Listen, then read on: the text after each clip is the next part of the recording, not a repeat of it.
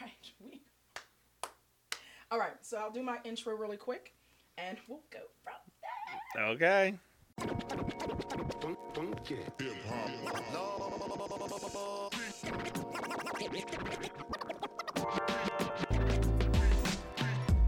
Hello, this is Yolanda Murphy, and welcome to This Exceptional Journey podcast, where you will find inspiration to live courageously through adversity, empowerment to live freely despite your past, and ignition to live boldly in your purpose, all by walking the survivor's side of life. Good people, what is up? It is your girl Yolanda Murphy in the building with another episode of This Exceptional Journey podcast. How have you been? If you're new, hello, where you been, girl? I was looking for you. Thank you for listening. And if this is not your first time, girl, did you see that on TV last night? Oh my gosh, let's talk about it. Either way it goes, thank you so much for clicking over to my little corner of the podcast world and just rocking with me for a little bit. I have someone who is so special and near and dear to my heart with me today.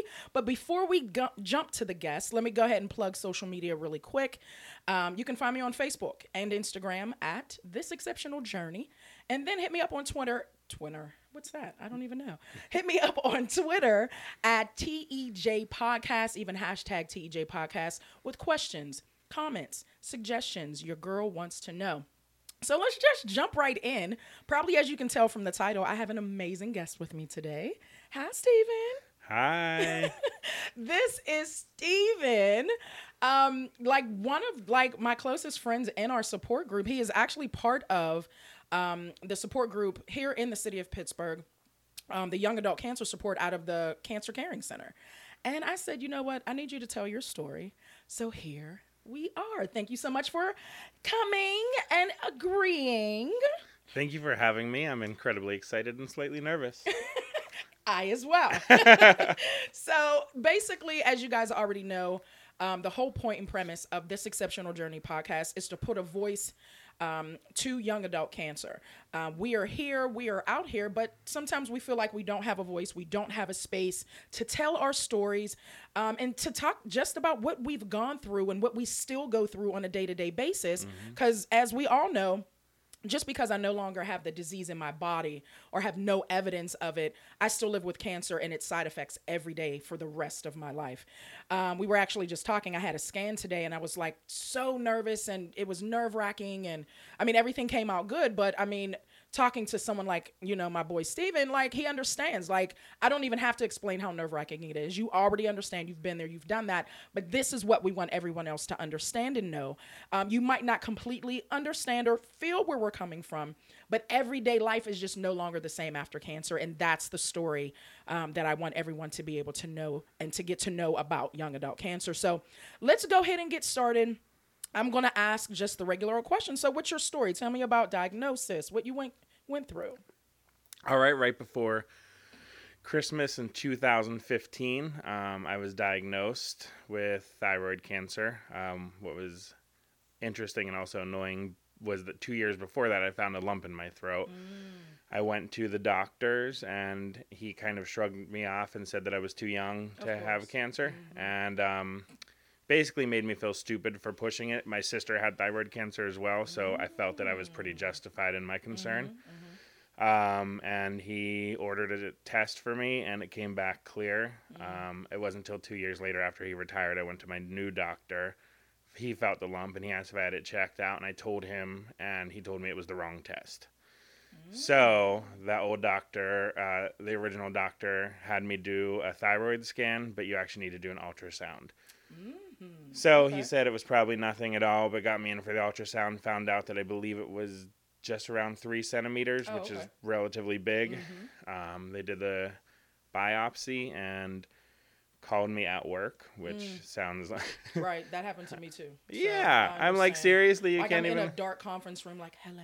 I know. I'm about to get the diagnosis of my life, and I I have know. to go back to work. Like, I'm slinging coffee at Starbucks. I was a manager of Starbucks at the time. yeah. And I got the call, and he said, "Can you sit down?" And I was like, "Are you serious? This is too cliche to be real." Right, right. So he told me that that I had thyroid cancer. He used a term that I would soon grow to hate. He said it was the Cadillac of cancers, which to me is the most frustrating thing in the world. Am I allowed to swear on here? You can, yeah. Okay. I mean, it's bullshit. Right. No, Matt was swearing up and down, so you're fine. Okay, cool. Yeah, and so he said that I could see a surgeon, but it was about a 2-month wait to see one, and he kept saying it's fine because it's slow growing, and I wanted to say, how would you feel if somebody told you that? I mean, come on, I don't care if it's slow. It's still growing. Yeah, it's still growing cancer. It is a foreign cancer. entity in my body. Exactly. What? So I luckily had a friend whose dad was a doctor at UPMC and okay. Pulled a few strings, got me in 2 days later to see awesome. the surgeon who's the head of the endocrinology department. Yes. And my diagnosis was December 21st. I saw her on December 23rd, and I had a full thyroidectomy on January 5th. Wow. And then they had found that it spread to a lymph node. It had a slightly more rare kind called tall cell variant, which is a little more aggressive than the standard thyroid cancer. So I went through radiation, which was fun because with thyroid cancer radiation, you have to be quarantined. So I was locked in my friend's basement for 5 days. Wow. Because if you have that in your body, you could start killing healthy people's thyroid. Wow. Yeah, so you're literally radioactive. Wow. Now, I will say this. I had hyperthyroidism. Okay. And one of the options that they gave me, I think it was the iodine test or something. Yeah. And I had to stay away from like children and all of that. So I kind of understand that, but that's it's crazy. Iodine. I had iodine radiation. Okay. So essentially they starve your thyroid of iodine, which is how it gets processed is through your thyroid. And then they give you radioactive iodine. So since it's starved of it, it basically soaks it up and it kills itself or anything remaining after surgery. Wow. Okay. So just radiation, no chemo or anything like that? I was very lucky not to have chemo. Okay. Thank God, because I hear everybody talking in group about it, and it's not something that I would. I wouldn't wish it on my worst enemy, like legit. Yeah, Anyway, let's not even go down that road. But cool. Okay, so we did radiation, and I mean, what's life been kind of like since then? Like, how long ago was that? 2000. So it was removed. I was finished with radiation in April of 2016. So it's been about 2.5 years, I guess, now since treatment ended. What I found interesting about it and what I hear, and I'm sure that you could attest to this to an extent, and I hear this from most survivors, is that, I think everybody, whenever you're going through your surgery, through your radiation, through your chemo, you just keep waiting for it to be over. You just keep waiting for it to be over. And then suddenly when it's over, it's not over anymore. It's not over. It's not. Like, I can remember the day of my last radiation, which was October 5th, 2016. And I walked out, did a nice little, like, Instagram, video. Like, hey, I finished. I got my, certificate, what have you. And I remember going home. I went back to work because, I was working from home at the time. And I went back to work, but then, like you said, I kept waiting. Like, I was like, okay, what now? Like, I had spent all of this time fighting to survive, and they've just told me I've survived. But now I'm like, okay, well, what do I do with this now? Oh, I know. Like, what do I do? So I can completely attest to that. that. Yeah, I remember driving down the street and just breaking down. It was like after everything was done. I think everybody expects you suddenly to, it ends for them. All of the people who support you, I mean, not, they know, people who are around you get it and they'll talk to you. But for them, their friend, their spouse, their family survived. And so they're happy and they get to move on. And then you expect to kind of feel the same, but you spent all your time and energy working towards this end goal.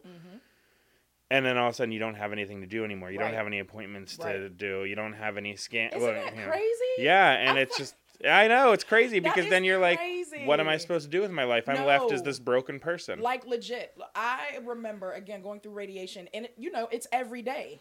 Like, I had 6 weeks of radiation Monday through Friday. And that was my life for like 2 months, 2 months, 1.5 months. You know what I mean? But I mean, it was my life. So Yeah. then when it stopped, I was like, okay. Because, I mean, the women there started to be like family. We were talking about kids and holidays and what are you doing for the summer? And then it was like, okay, guys, it was nice knowing you.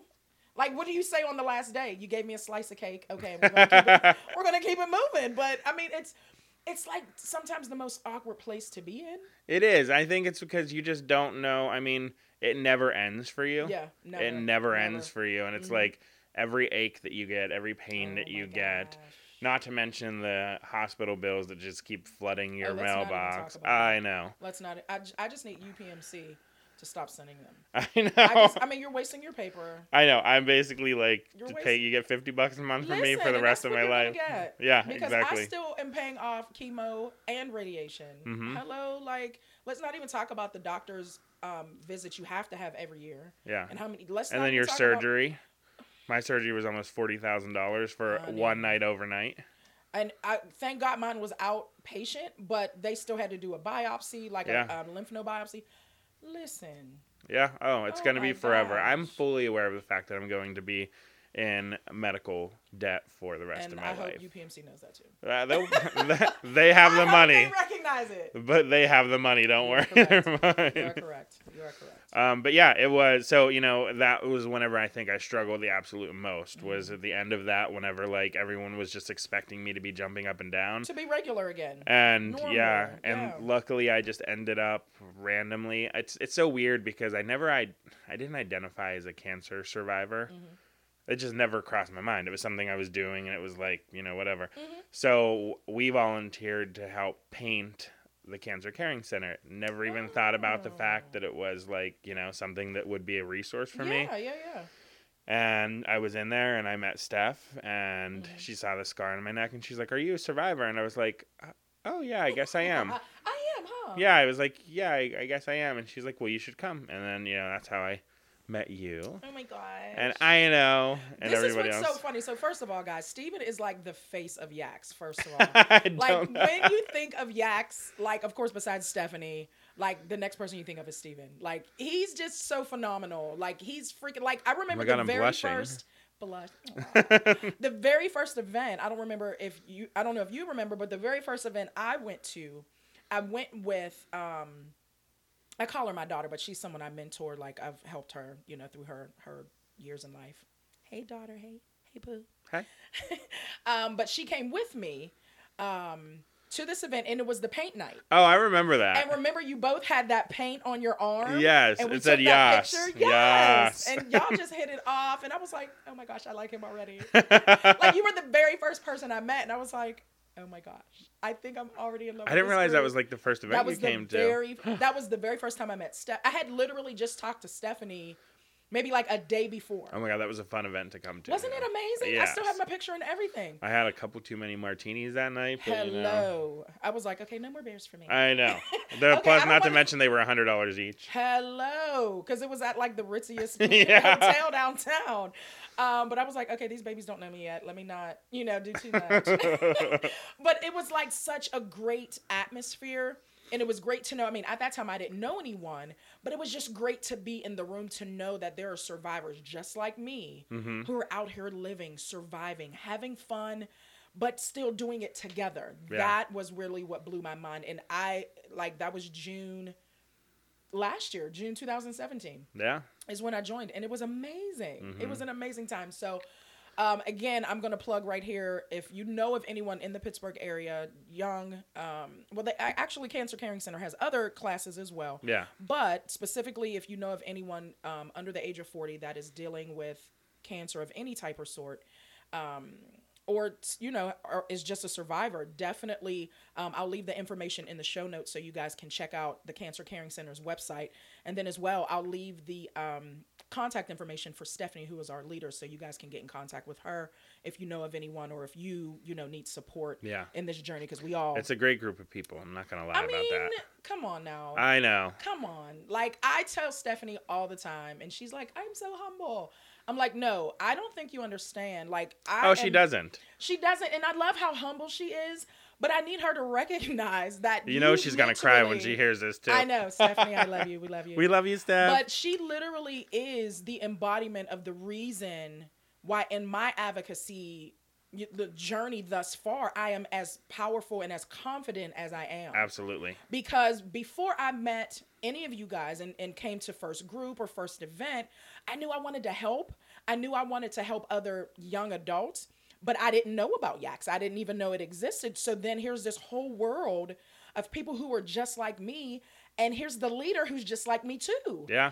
Like seeing her strength gave me strength. Yeah. You know what I mean? And being around you guys gave me even more confidence. Like, oh, we got this. Mm-hmm. Like if they can do it, I can do it and we can do it together. Yeah, exactly. Like, oh my gosh. I know. I can go on and on about I know. this. And we always say that all of my friends say that she's an angel that actually walks on earth. I'm like, I She's agree with that. walking on clouds. I know. I love her. Oh, her face is so red right now. I know she is. I Sorry, love Steph. it. Sorry, Steph, we love you. But okay, so that so far was just your diagnosis. So what are you up to now? Like, have you been like getting used to the new normal? Like, it's been what, 2 years at this point, right? Yeah, it's been about 2.5 years since treatment ended. I still had to get scans every 6 months because I had enlarged lymph nodes. And, doctors are very quick to brush things off. And they're like, I mean, it's probably nothing. It could be anything. It could be allergies. It could be this. And I'm like, well, can you figure it out? Right. But their solution was just to have me do scans every 6 months. So that was for the past 2 years. Okay. My most recent visit, they told me I could move to one every year now. Wonderful. Which is, it's wonderful. I mean, I'm still going to have, I think I said in the group recently that every single appointment's like walking the plank. Listen, that's how I was today. Like, Yeah. literally. Oh, yeah. And remind me to put a pin in what you just said about going from 6 months to a year. We'll come back to that. Okay. But literally, I was talking to Stephen today about, because again, I had scans today, and literally, like, they go and do the test. I mean, I don't know how it is for thyroid, but I had breast cancer, of course, so I have to get mammograms and 3D mammograms and all of that. And literally, it's just a room full of women, and usually I'm the youngest. And they call you back. The actual person who takes the images calls you back. They take your flesh of breast, put it on this plate, squeeze it, turn, put your arm up, don't cough, don't breathe, stand still. They do all of these things, and then they say, okay, go back to the waiting room. And you wait. Just like that, because it's not a big deal for them. No. But it sure is for you. They'll call you when they're ready. So then today, my issue, well, not issue was, but the problem is they saw something. And so then the same woman, after I had already been waiting like 20 minutes after she did the images, she comes back and is like, oh, we're running behind. She says that to the rest of the women in the room. But Yolanda, come back with me. I was like, oh my. Holy crap. She was like, yeah, we need more images. The radiologist just wants to see something, and they wanted to do some magnification around my scar area. So had to do those. Painful as hell. Oh, yeah, I like, can imagine. Oh my gosh. And women, if you've ever had a mammogram, you completely understand where I'm coming from. It's not a walk in the park. Like, she had to keep asking me, are you okay? I'm like, just hurry up. Like, stop You're like, asking no, I'm me, not am really, I okay? but I got to do what I got to do. Right. Like, stop breathing. Okay, just hurry up. So then they do again. Oh, just go sit back in the waiting area. So talking about walking the plank, and then you just wait. And then you just wait. And it's the longest, 10 minutes of your life. And you wait, because then you don't know who's going to call you again, because you don't know if it's going to be the radiologist who's going to say, okay, now we need an ultrasound. Like, you just never know. So I just wanted to say I completely understand, because I had to go through that today. It's horrible. It's like... Mine is they get to put the goop on your neck for the ultrasound. And you can't see me right now when you're listening to this, but I have quite a large beard. And so, I always look a little bit like a drowned rat whenever I come out of there. But yeah, it's like an hour of cold gel all over my face. And I mean, don't get us wrong, guys. This is not complaints. This is not, Oh, no. We're grateful. Just commiserating. Yeah. We're absolutely grateful to still be healthy. But we just want to talk about our side. Like, what it feels like to wait to hear your fate. Yeah. You know what I mean? That's really what it comes down to. I wrote a little creative writing piece today, just out of my frustration of the whole process this morning. And literally, it is them walking the plank with you or taking you down the plank to your fate that's unknown. Mm-hmm. Like, you just don't know. So I completely concur. Yeah. I concur. But let's get back to that 6 month to a year. So how does that make you feel? So me, like my doctor did tell me, you can come every year now. And I was like, okay. But does that worry you more? It does a little bit. Yeah, okay. It's Okay. almost like, I know it's a pain, and again, like you said, it's not complaining, but that year in between, every ache, Mm-hmm. every pain, anything that happens Mm-hmm. is just, anxiety, and Mm-hmm. having to wait a year for that. I'd almost rather, even though it's kind of annoying to do, I'd rather go say every 6 months, Right. and then like Right. if it comes back, it has 6 less months to grow. Right. And that's kind of my thought process too. I mean, unfortunately, your doctor said you had the Cadillac of cancers. Another term is Diet Coke of cancers. What? People use that all the time. It's like it's cancer. It's I like know. there are no. I mean, there's different grades, of course, in stages. Yeah, and some are a lot. I know thyroid cancer has a much higher survival rate, and that's fine. But It's still that doesn't cancer. really provide you comfort when you No. hear those words. And not at a young age. No. Let's not even start there. No. Right? But I kind of felt the same way, because I was going every 6 months, and then they were like, "Okay, we'll see you in a year," and I kind of stopped in my tracks because I was like, "Okay, I really don't know how to feel about that." Yeah. Like I'm glad because One of that those means- things you should be happy over, Right, but it right. doesn't necessarily translate.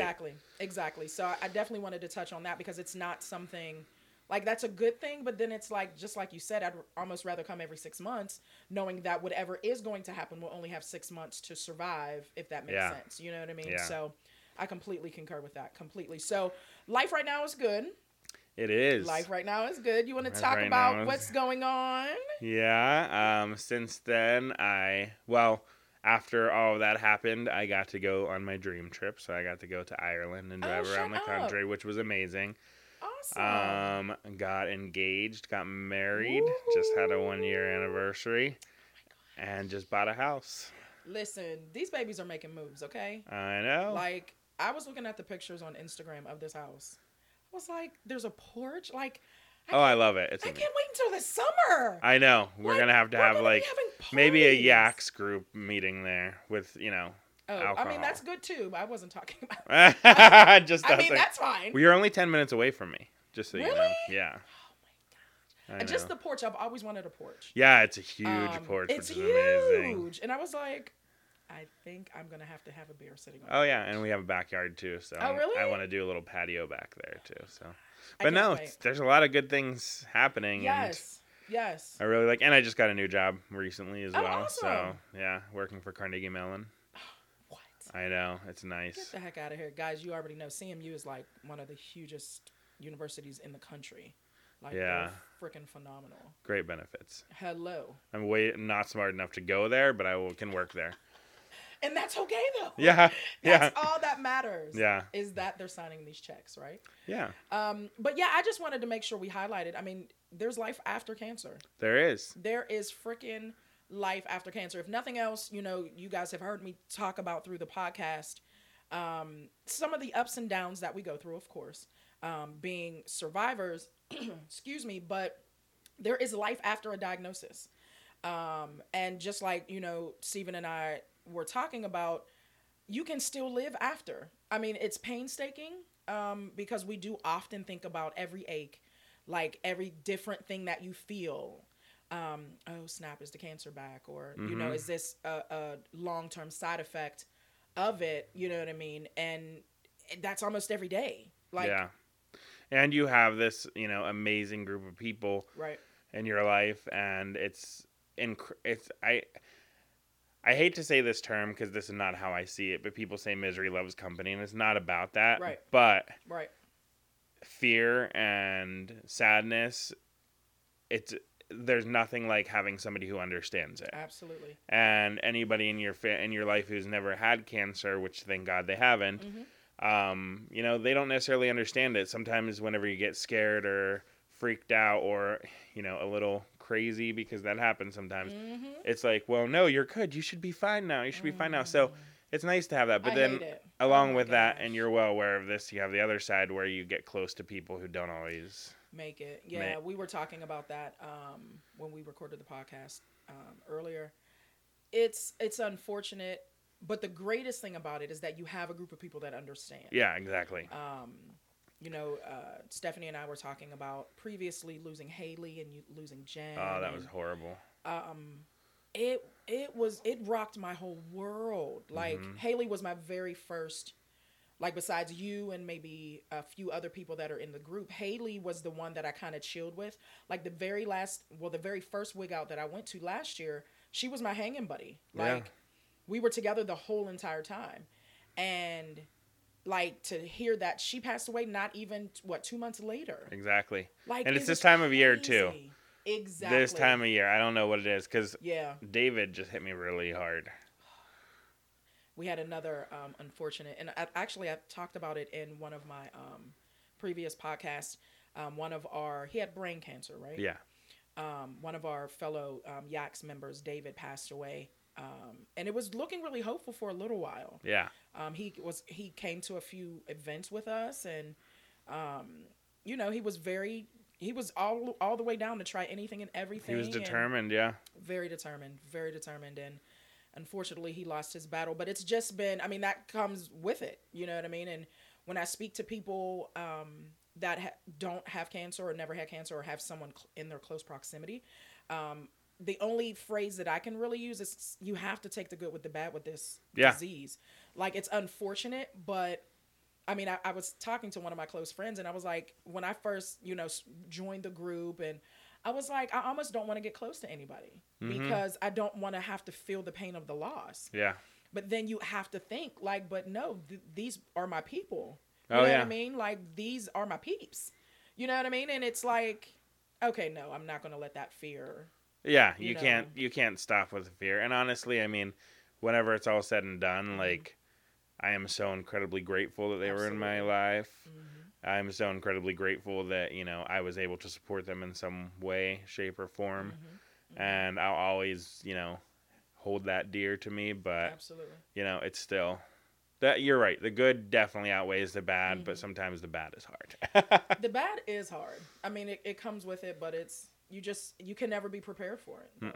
You know what I mean? Never. You could just never be prepared to lose someone. I don't even think David was 30, was he? He was 22, 23. Wow. Yeah. Yeah. You can never prepare for that. Like, never. No. And I think Haley was right around the same age as well. Yeah, she was. It's heart-wrenching, but to be honest, I sometimes use that as fuel. Yeah. You know what I mean? To keep pressing, to keep moving, to say, okay, although we lost these great, great people, there are still people out there that can be helped. There's still people out there that, my voice can help. Yeah, exactly. Change, their whole mentality about going through the process of a cancer diagnosis. So absolutely. Absolutely. So what's next? Like, do we have anything big coming up or? No, I mean, we just booked a cruise, which is exciting. But no, I think that, I'm just incredibly looking forward to everything. I mean, we have the Christmas lights. Are you doing Christmas lights on Saturday? I am. Yeah, I'm excited about that. Are you going Thursday? I'm not. I have to work my second job. Okay. Slinging beer on the side as well. But yeah, I think, I'm really excited to have my first year in the house. Yes. Good things. I know there's a lot of good things, but yeah. Going back to, I had a question for you, actually. Absolutely. Is that okay? Absolutely. Look, I'm going to turn the tables here. No, Matt did the same thing. He was like, I know you're interviewing me, but... I often talk about, with people, when we talk about these different things, is the day of you get the news, the diagnosis. You said you were at work as well, which, by the way, doctors, if you're listening, that might not be the best time to do this. I want to know as soon as possible. I know, but maybe ask us up front. And say, okay, if I need to call you during the week, yes, around what time will you not be at exactly work? You know what I mean? Like, well, yeah, I missed a call. I was volunteering at Shepherd Wellness Center. We always do right around Christmas. We go and serve food to people at that community center. And I missed a call from my doctor on a Friday. They called me at like 6 p.m. And everyone was like, I missed it. And when I called back, he was already gone. And they were like, he wouldn't have called you if it was anything. You're fine. Yeah. And then he called me at work and told me. But I'm just curious how you reacted at work. You said you were in a conference room. I was. So I recognized the number because, the office has the same preface. And your stomach dropped. And I was sitting at my desk, and yeah, so I I kind of stared at the phone for a second and was like, okay, like this is the call you've been waiting for. And so I had to wait the weekend. So I went and got I went for my like yearly regular like pap smear. You know how ladies have Yeah. to do. And I think that was either done on a Wednesday. I think that was done on a Thursday. And I went for my regular, and she was like, "Oh, you have a lump." I found the lump, and I was like, "Do you feel this lump?" And she said, "Yes. Let's get you a mammogram." So I got the mammogram that same day. Went downstairs in the same building, and they were like, "Okay." And it was kind of end of the day. They were like, "Okay." Did all the mammogram. They said, "Okay, now we want to do an ultrasound." They did an ultrasound, and thankfully the person who did the ultrasound was very honest. She was like, "I'm going to be honest with you. This looks like cancer." So she kind of prepared me. She said, and she kind of pointed out like, okay, so usually if it was just a cyst or something like that, it would have like smooth edges or something like that. She said, but this, it has like arms and legs everywhere, so to speak. So Ugh. she was like, so what we're going to do is get you a biopsy, but the people who do the biopsy are gone for the day. So can you come back tomorrow morning? I said, can I come back tomorrow morning? What time you want me to be here? Hello. So then it was a Friday, and I was there bright and early, but it usually takes like 24, 48 hours for them to get it find back. out. Yeah. Yeah. So Monday came, went through the whole entire weekend. I didn't tell anyone. I didn't even tell my parents until that Sunday.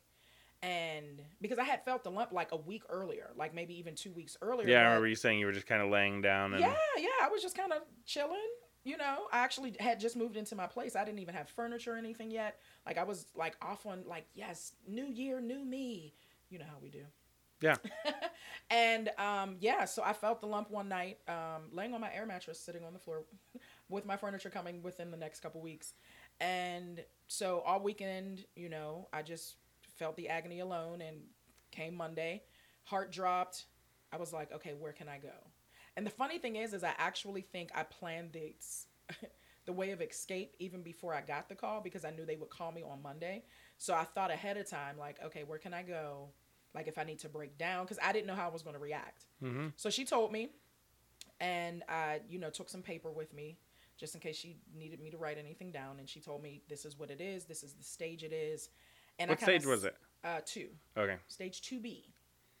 Invasive ductal carcinoma, just in case anyone wants to know. So I kind of just sat in there for a while, and I processed it, and I said, okay. But I think I was still in shock, because I was like, what the hell? Like, what? Yeah. So I just went back to my desk. Oh, really? Yeah. Did you work the rest of the day? I did. What? I did because I didn't really know how to process it. So to me, mentally, it was easier just to be the robot I was used to being with work, and kind of putting it out of my mind, because, you know, in my job, like I'm doing, like I'm clicking here and doing this. And so I didn't have really time to dwell on it. But honey, that ride home, and I actually sat with it for a couple days. Like I didn't tell anybody, because I wanted to figure out in my own mind how to process that I had cancer. Like in your 30s, you never think about. You just don't think that call is gonna happen. No, like you just don't think about it. And I was like, okay, I need to sit with this for a little bit just so I can. I'm sorry, I'm just laughing because you and I could not have had any more opposite Are you serious? reactions to this. Are you serious? Yeah. What did you do? Oh my god, I got the call at work, so it was like Starbucks, 7 a.m. Oh, busy as hell. The busiest hour. And I told my shift supervisor, I was like, I'm going to get this call today to find out something out. I'm just going to, I have to leave whenever it happens. I have to go in the back. And he told me I lost it. Just started sobbing immediately. What? Walked out. He looked at me and he was like, just go. And I walked outside and I went, there's this one little alcove of this building that I will always drive by and remember that horrible moment. Yeah. And I called Gene and he sobbed with me. Oh. And I called my friend Frank, who's a nurse practitioner, and talked to him. He cried with me. And then I went home and my boss was nice enough. She just gave me the week off. She was like, I'll figure it out. Yeah. And so I went home and just then I just laid there like, what am I supposed to do now? Right. And I have some amazing friends, and they all came over and just kind of hung out in the living room and cried with me. Wow, that's amazing. Oh, yeah. So Jean took off the next day too. I think we just kind of like, watch TV and stuff to distract That is ourselves. the complete opposite. But yeah, that is the complete opposite. I shut down. I was a hysterical mess. Like, it's funny because I'm 6'5" and I have a very large frame, imposing. And all these students in Oakland are walking by me, and I'm like sobbing hysterically in this little like corner of a building. Everyone's like, right, what do we do? What in the world? Wow. We did. It was complete opposite. Complete opposite. Like, I don't even know. And I think that, I mean, not to say that it speaks to our personalities, but I think the greatest thing is your friends and everyone was there for you exactly how you needed them to be. Mm-hmm. But once I was able to tell everyone, I kind of just took the position like, I'm good. Only because like I've told and talked about, in group and everything, is my faith kept me strong. Yeah. I was like, oh no, God got me. I'm gonna be okay. And literally, and I kid you not, I'd not had, and still not. Now I've cried during the process, but about having cancer, I've never cried. Yeah. Not once. I find it very interesting too when we were talking about the process after it all happens. Mm-hmm. I don't know if you felt this, but the best way I could describe it, and I wrote this one, like, there's THYCA, which is thyroidcancer.org, and they have like the support thing, and I posted something in there that like it was my best way to get the words out, and it was almost like when you get the diagnosis, and maybe you have the same situation, you suddenly become a support system for the people around you, because nobody knows how to, you don't know how to handle your own mortality. Nobody else knows how to handle your mortality, and you have no choice but to like just survive and try your best. Absolutely. And so like when people would be like, oh, it's the Diet Coke of cancers, it's the the Cadillac of cancers, I'd be like, yeah, you're right, it's going to be fine. Never really feeling like it's this simple. Right. But for everybody else around me, for my family, my friends, I have to be like, oh yeah, it's no big deal. Like my sister did this before. I'm going to have to do X, Y, and Z. All the while terrified, but what are you going to do? Do you want to break down and have them then break down? And and I think that's crazy that you bring that up, because as the survivor, you end up, I like how you said it, being the support for them. Because I can clearly remember telling my mom, because we had a Sunday dinner the Sunday before I found out, and it was my mom, my dad, my brother, just us. Now my brother's married and he has children, but I don't remember where his wife and his children were, but it was just us four, which is not really common on a Sunday, because it's usually all of us, or like my aunt comes over or my other cousins come over for Sunday dinner after church, and it was just us. And I had been contemplating like when to say what or how to say to them. But like you said, instantly I was in the defense of them, because I didn't want to blow it up. I didn't want them to be, like you said, hysterical or crying. And like I've said before, in my case, my dad had just had, like, I found out in February of 16. Oh, yeah, I remember you saying when I was listening. And then my dad had just had prostate cancer surgery in December of 15. Excuse me. So there was already a lot of stuff going on in my family. You know what I mean? Yeah. My dad was healing from that, and then he got hurt working. So in that January when he went back to work, so my mom was still, keeping him on the mend from that. And then here's this diagnosis. Well, not yet new at that time, but I still wanted to support them. You know what I mean? And be strong for them. So I completely downplayed it. Like, oh, I found a lump. I didn't tell them I went through everything and with the biopsy. And I was like, we're just waiting to see what it is. And, my mom was like, I can't take anything else right now. Oh, God. Right. But it wasn't a lie, though. Yeah, you know I mean, that's the thing, is then you instantly want to protect her because she's your mom. Exactly. So when I did find out Monday, that's why I said I sat with it for a couple days, because I needed to figure out, because I have a lot of moving parts in my life. At the time, and even now, I had 2 jobs. I do a lot of stuff at my church with a lot of different organizations. And I was like, okay, how do I tell people I have to completely step away from everything. You know what I mean? Focus to be on able yourself, to, yeah. exactly.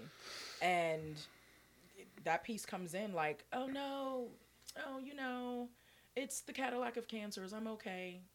Oh, it's fine. It's, Right. that's a 98% cure rate. Which at Right. that point, I mean, I was straight up lying to people. Yeah. I mean, that's true. It is. Yeah. But, there was a 99% chance that the Mm-hmm. lump wasn't cancerous. And then it was a 98% chance it wouldn't have spread because it's so slow growing. Okay. And, it was just the odds were not in my favor. Mm-hmm. But I definitely used those odds Yeah. to help other people feel To better help other about people it. cope. Yeah. Yeah. And it was, would you say that helped in the long run? I think it did looking back. I was a little resentful of it at first. I'm not going to lie. Listen, no, go ahead. I'm going to let you finish because I thought I was the only one. No, I was a little resentful. Oh my gosh. So here's the thing. I completely appreciate everyone that is a part of my tribe and that's a part of my support system. But maybe a year after, I felt kind of bitter, Yeah. for lack of a better word, because here I was the one going through cancer, but I'm trying to make you feel better. Yeah. You know what I mean? Oh. About my disease. Exact I same was the thing. only one. Oh my God. I remember specifically driving home from the waterfront. We went to see a movie, and I was in the car with Gene, and it was just like everything was coming down on me for whatever reason. That night it happened, and he was driving, and I just lost it. Just started sobbing, and he, of course, he's like, "What the hell is going on with you?" And I said that, I was like, "You don't understand." I was like, "It pisses me off because it's over for you. Yep. It's over for you. It's over Yep. for everybody else," which is not. He's the most Yeah. supportive person in the world. Of But course. I'm like, it's not for me. And I was Right. like, and I had to be strong for everybody. Yep. And when I was terrified, I was telling everybody else that I was going to be fine because, because that's what I needed to do. Like, I couldn't let people know how scared I was. And so I ended up resenting it a little bit. But then the more I look back on it now that I have a little distance, I'm like, I also needed their reaction to be Yep. kind of level Yep. and Yep. positive. And if I would have said how scared I was, I could have seen it in their face and it would have just been a spiral. Right. And I know me, I Right. would have gone down this rabbit hole of Yeah. terror. Absolutely. Absolutely. So, but yeah, I'm glad too, because sometimes I felt like a jerk because I'm like, why do I resent this? Yeah, but I can completely agree with that as well, because at the end of the day, once you get some distance from it, and wisdom teaches you in those instances and situations that you did the best you could in the moment. Yeah. You know what I mean? Even if it meant trying to save yourself by not being the full truth to someone else. Yeah. Because I told people, okay, I'm not crying, so you can't cry. Like specifically in front of me, because come on, how many times do you want to have to say I have cancer, I have cancer, I have cancer, I have cancer? Like after a while, I just told people, you tell whoever you feel like needs to know. Yeah. Because I'm tired of telling the story, because I'm tired of getting people's reactions. And as much as they try to save face, that is a big deal. So Yeah. I understand, like, if you feel like you need to turn away from me for a second, or I get that. Yeah. But after a while, it weighs on you. You know what I mean? And you're trying to be positive, and like you said, you're trying to save their emotions and, whatever they will react to. So, no, I'm good. No, I'm okay.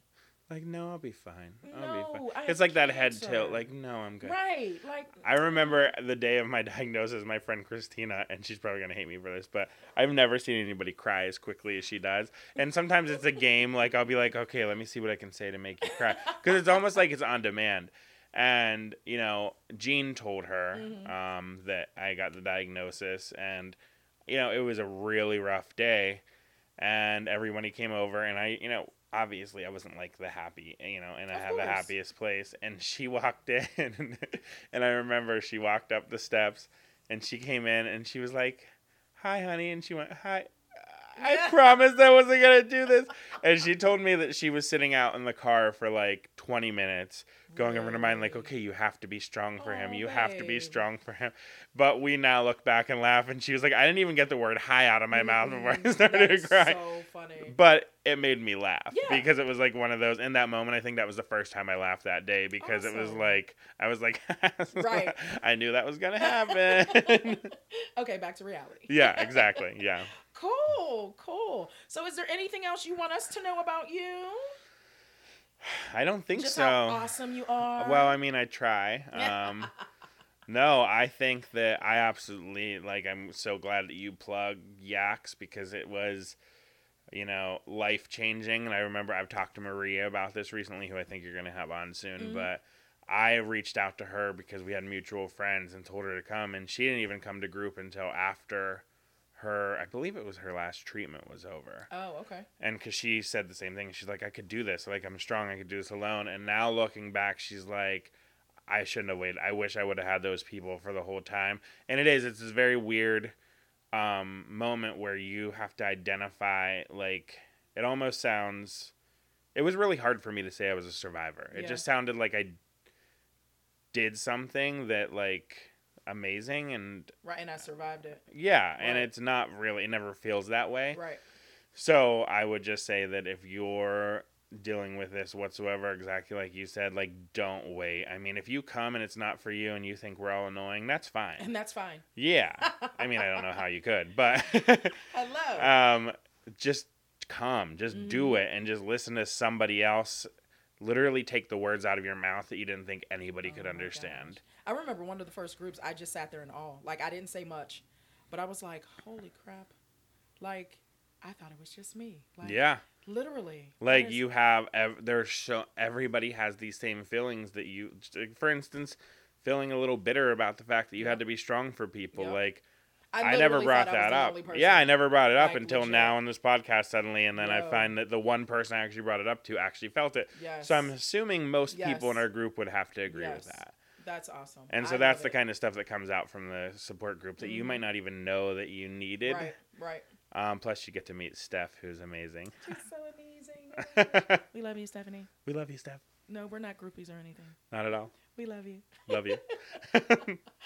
Awesome. This has been great. I know. I love it. It's so much less scary than I expected it to be. I told you. Yeah. I said the same thing. Now, I told Matt I was nervous only because, like, you guys are my family. You know what I mean? Like, I want to do it right, But Matt was like, oh, no, we're going to make it fine. I would just, I was like, of course, Matt. Of course you will. Yeah. I bet he was making a lot of funny faces and acting all crazy. He was. It was a good time. It was a good time. But this has been great. This is exactly what it's about to me. Like, getting our voice out there, getting our story out there so that other young adults know that they're not the only ones. And it's not about race or nationality, sexual orientation, disability. Like, it's not about any of that crap. It's the fact that we have had to fight the fight of cancer, and we're still here to tell the story. You know what I mean? Yeah. We are still alive. We're still kicking. And we're still telling it, right? Yeah. I think that's amazing. It's amazing. So I just have one last question for you. Okay. I always end on a good question. Okay. So, your pre-cancer self, what would your survivor self say to your pre-cancer self about life? Oh, wow. What would I say to my pre-cancer self? Or like a little bit of advice or wisdom you would instill. You are much stronger than you expected you ever could be. And I have always been, and it's been a source of comedy in my life. I've always been a little bit of a hypochondriac, and by a little bit I mean a lot. And I have been convinced. I convinced myself I had cancer about 85,000 times in my life, and I always joke around with people saying that whenever I have those thoughts now, like, I'm a little I have a little spot on my skin, and I'm like, oh my God. And they're like, you're a hypochondriac. I'm like, but I was right once. So, like, you can't tell me. I mean, I was right one time. And it was a big one. It was a big one.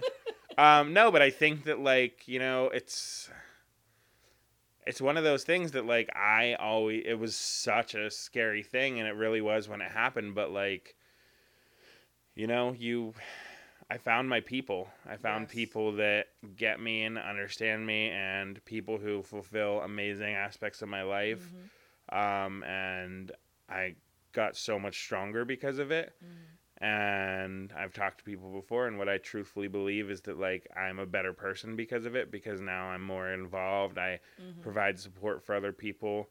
And I put myself out there so that other people don't have to do it alone. Wonderful. And that I can support them. And so I think I would just say, like, this is going to suck, but you're also going to kill it. Oh, you're going to kill it. And you did.